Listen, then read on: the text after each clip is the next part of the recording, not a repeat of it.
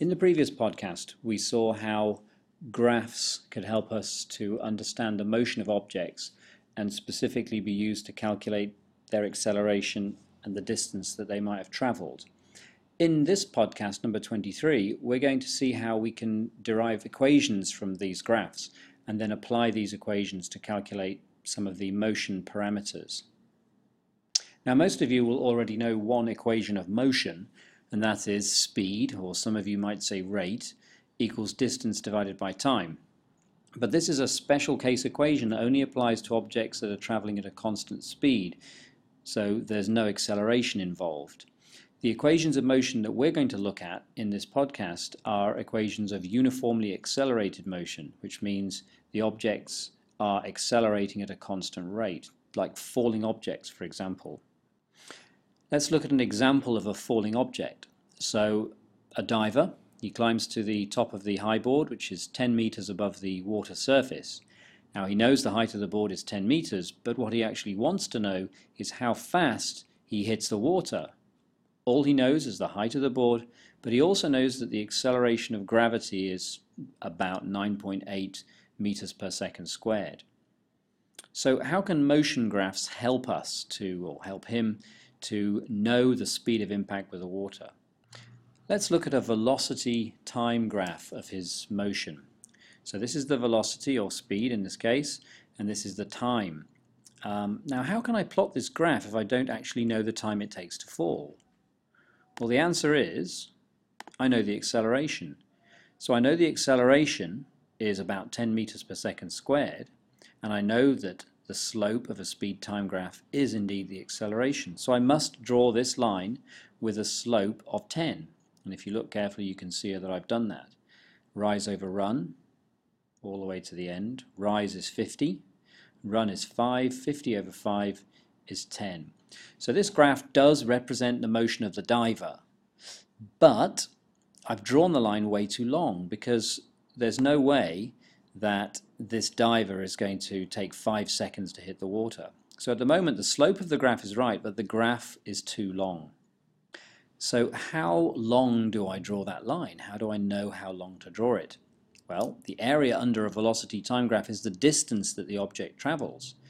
So this tells me that I should have stopped the line when the area under the graph was 10 meters. So this is what the graph should have looked like. I should have stopped somewhere around here so that this shaded area equals 10 meters. Area under a speed time graph is 10 meters. But it's difficult to determine where I should stop from my graph. It's not exactly at 1 second. Area under 1 second, 10 meters per second. That's 1 times 10 over 2. That's 5. Extended up as far as 2 seconds and 20. 2 times 20 is 40. Divide that by 2 because it's a triangle. That's 20. That's too much. So it's somewhere in between, but it's hard to know exactly where. So instead, what we could do is look at equations that we could derive from this graph that may help us. And there are actually 4 equations that we can derive from this graph, 4 equations of uniformly accelerated motion. But before we start deriving equations, let's take a look at the standard symbols we use in these equations. And there are 4 quantities that we use to help us to describe motion. So I've got the quantity, the symbol, and the unit. So the first quantity that we use to describe motion is time. Time, the symbol is t, and the unit is normally seconds. Displacement or distance traveled, we use the symbol s for that, and it's normally measured in meters. Now we have velocity as well, velocity or speed, and we've got the initial, the starting velocity. That's often 0, but not always 0. And we have the final velocity, the speed or velocity the object is traveling after it's traveled for t seconds. So both of those are measured in meters per second. And we've got the acceleration, the symbol is a, meters per second squared. So these are the symbols that we use in the equations that we're going to look at. So as I said, in our example, and in many examples, the initial velocity, u, is 0. So the first equation of uniformly accelerated motion is derived from the slope of the velocity time graph. And we already know the relevance of the slope. We know that the slope is the acceleration. So the slope is rise over run. The rise is the change in velocity. And the run is the amount of time it took to change the velocity. So we have this word equation, acceleration equals change in velocity over time. This is what it looks like. The change in velocity is the final velocity minus the initial velocity. That's often 0, but not always. It's 0 on my graph here, divided by the time it took. So in symbols, we've got this. We can rearrange that to give us this by multiplying both sides by t and then moving the u to the other side. So we end up with v equals u plus at. So that's the first equation of motion. The second equation is also based on something that we already know. We already know that the area under the velocity time graph is the displacement, or the distance traveled by the object. So this shaded area is the distance traveled. So we can develop an equation based on that as well. So the distance traveled, it's the area there, which is the average velocity multiplied by the time. Average velocity multiplied by the time. Now the average velocity is the final velocity added to the initial velocity divided by 2. So it's just like working out the average of two numbers. That one plus that one divided by 2 gives you the average, and multiplied by time. So we have this equation here. S for distance traveled equals v plus u over 2. That's the average velocity in the brackets, multiplied by time.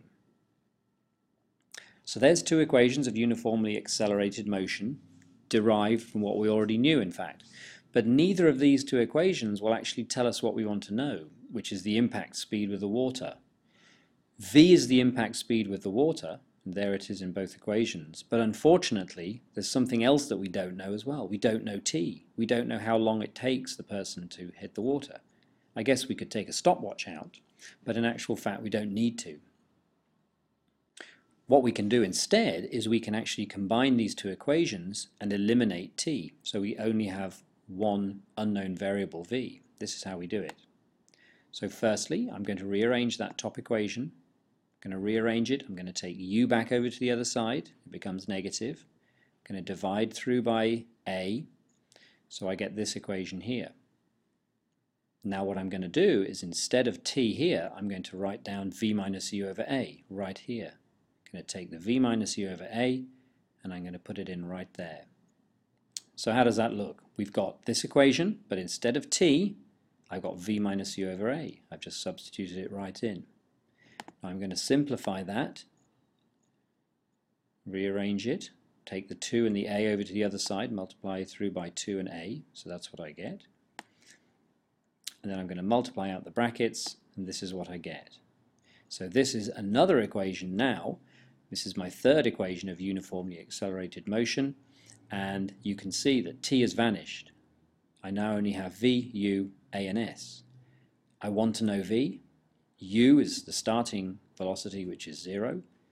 2, acceleration I know, and the height of the board I also know.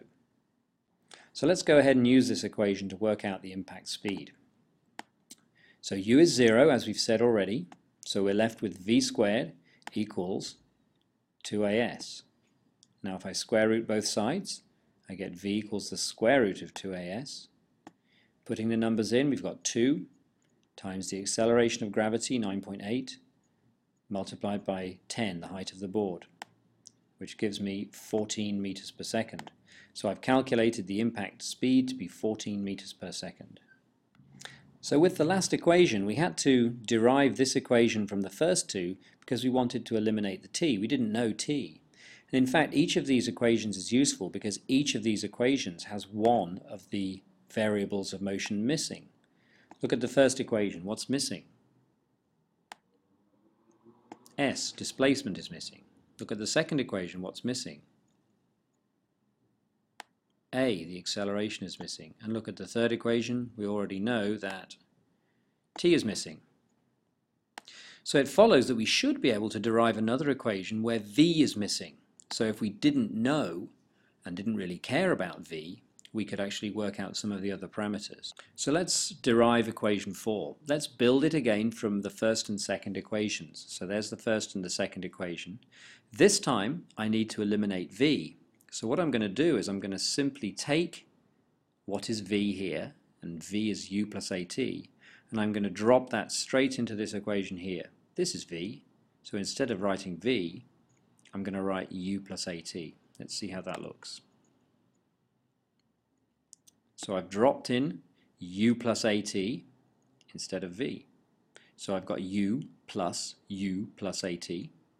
The divided by 2 is still there, and the multiplied by t is still there, which becomes this. I've added the two u's together. Everything else is just the same. Now if I multiply through by the t, we get 2ut plus at squared over 2.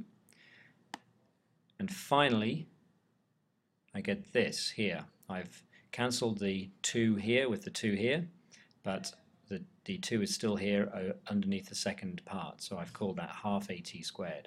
So we get s equals ut plus half at squared. And that's the fourth and final equation of uniformly accelerated motion. And we can see that in this one there is no v. And as the initial speed is often 0, this piece here is often taken away. So let's see how we can use this equation, and we'll use it to work out the time it takes for the diver to hit the water. So we've got the equation, s equals ut plus half at squared. U is 0, so we can forget that part. So we have s equals half at squared. We need to rearrange the equation to give us t equals the square root of 2s over a. So I've multiplied both sides by 2, then I've divided both sides by a to get 2s over a, and then I've taken a square root of both sides to cancel out the t squared part. Put the numbers in. 2 times 10, the height of the board is 10, and the acceleration is 9.81. Square root of that, 2 times 10 over 9.8, which is 2.04, is 1.43 seconds. So it takes the diver 1.43 seconds to reach the water. So in summary, from the velocity time graph alone, we can derive 4 equations of uniformly accelerated motion, each one with one key variable eliminated. So you simply choose which equation to use based on the variables that you know. So equation 1, distance or displacement, is missing. Equation 2, acceleration, is missing. Equation 3, t, time, is missing. And equation 4, v, is missing.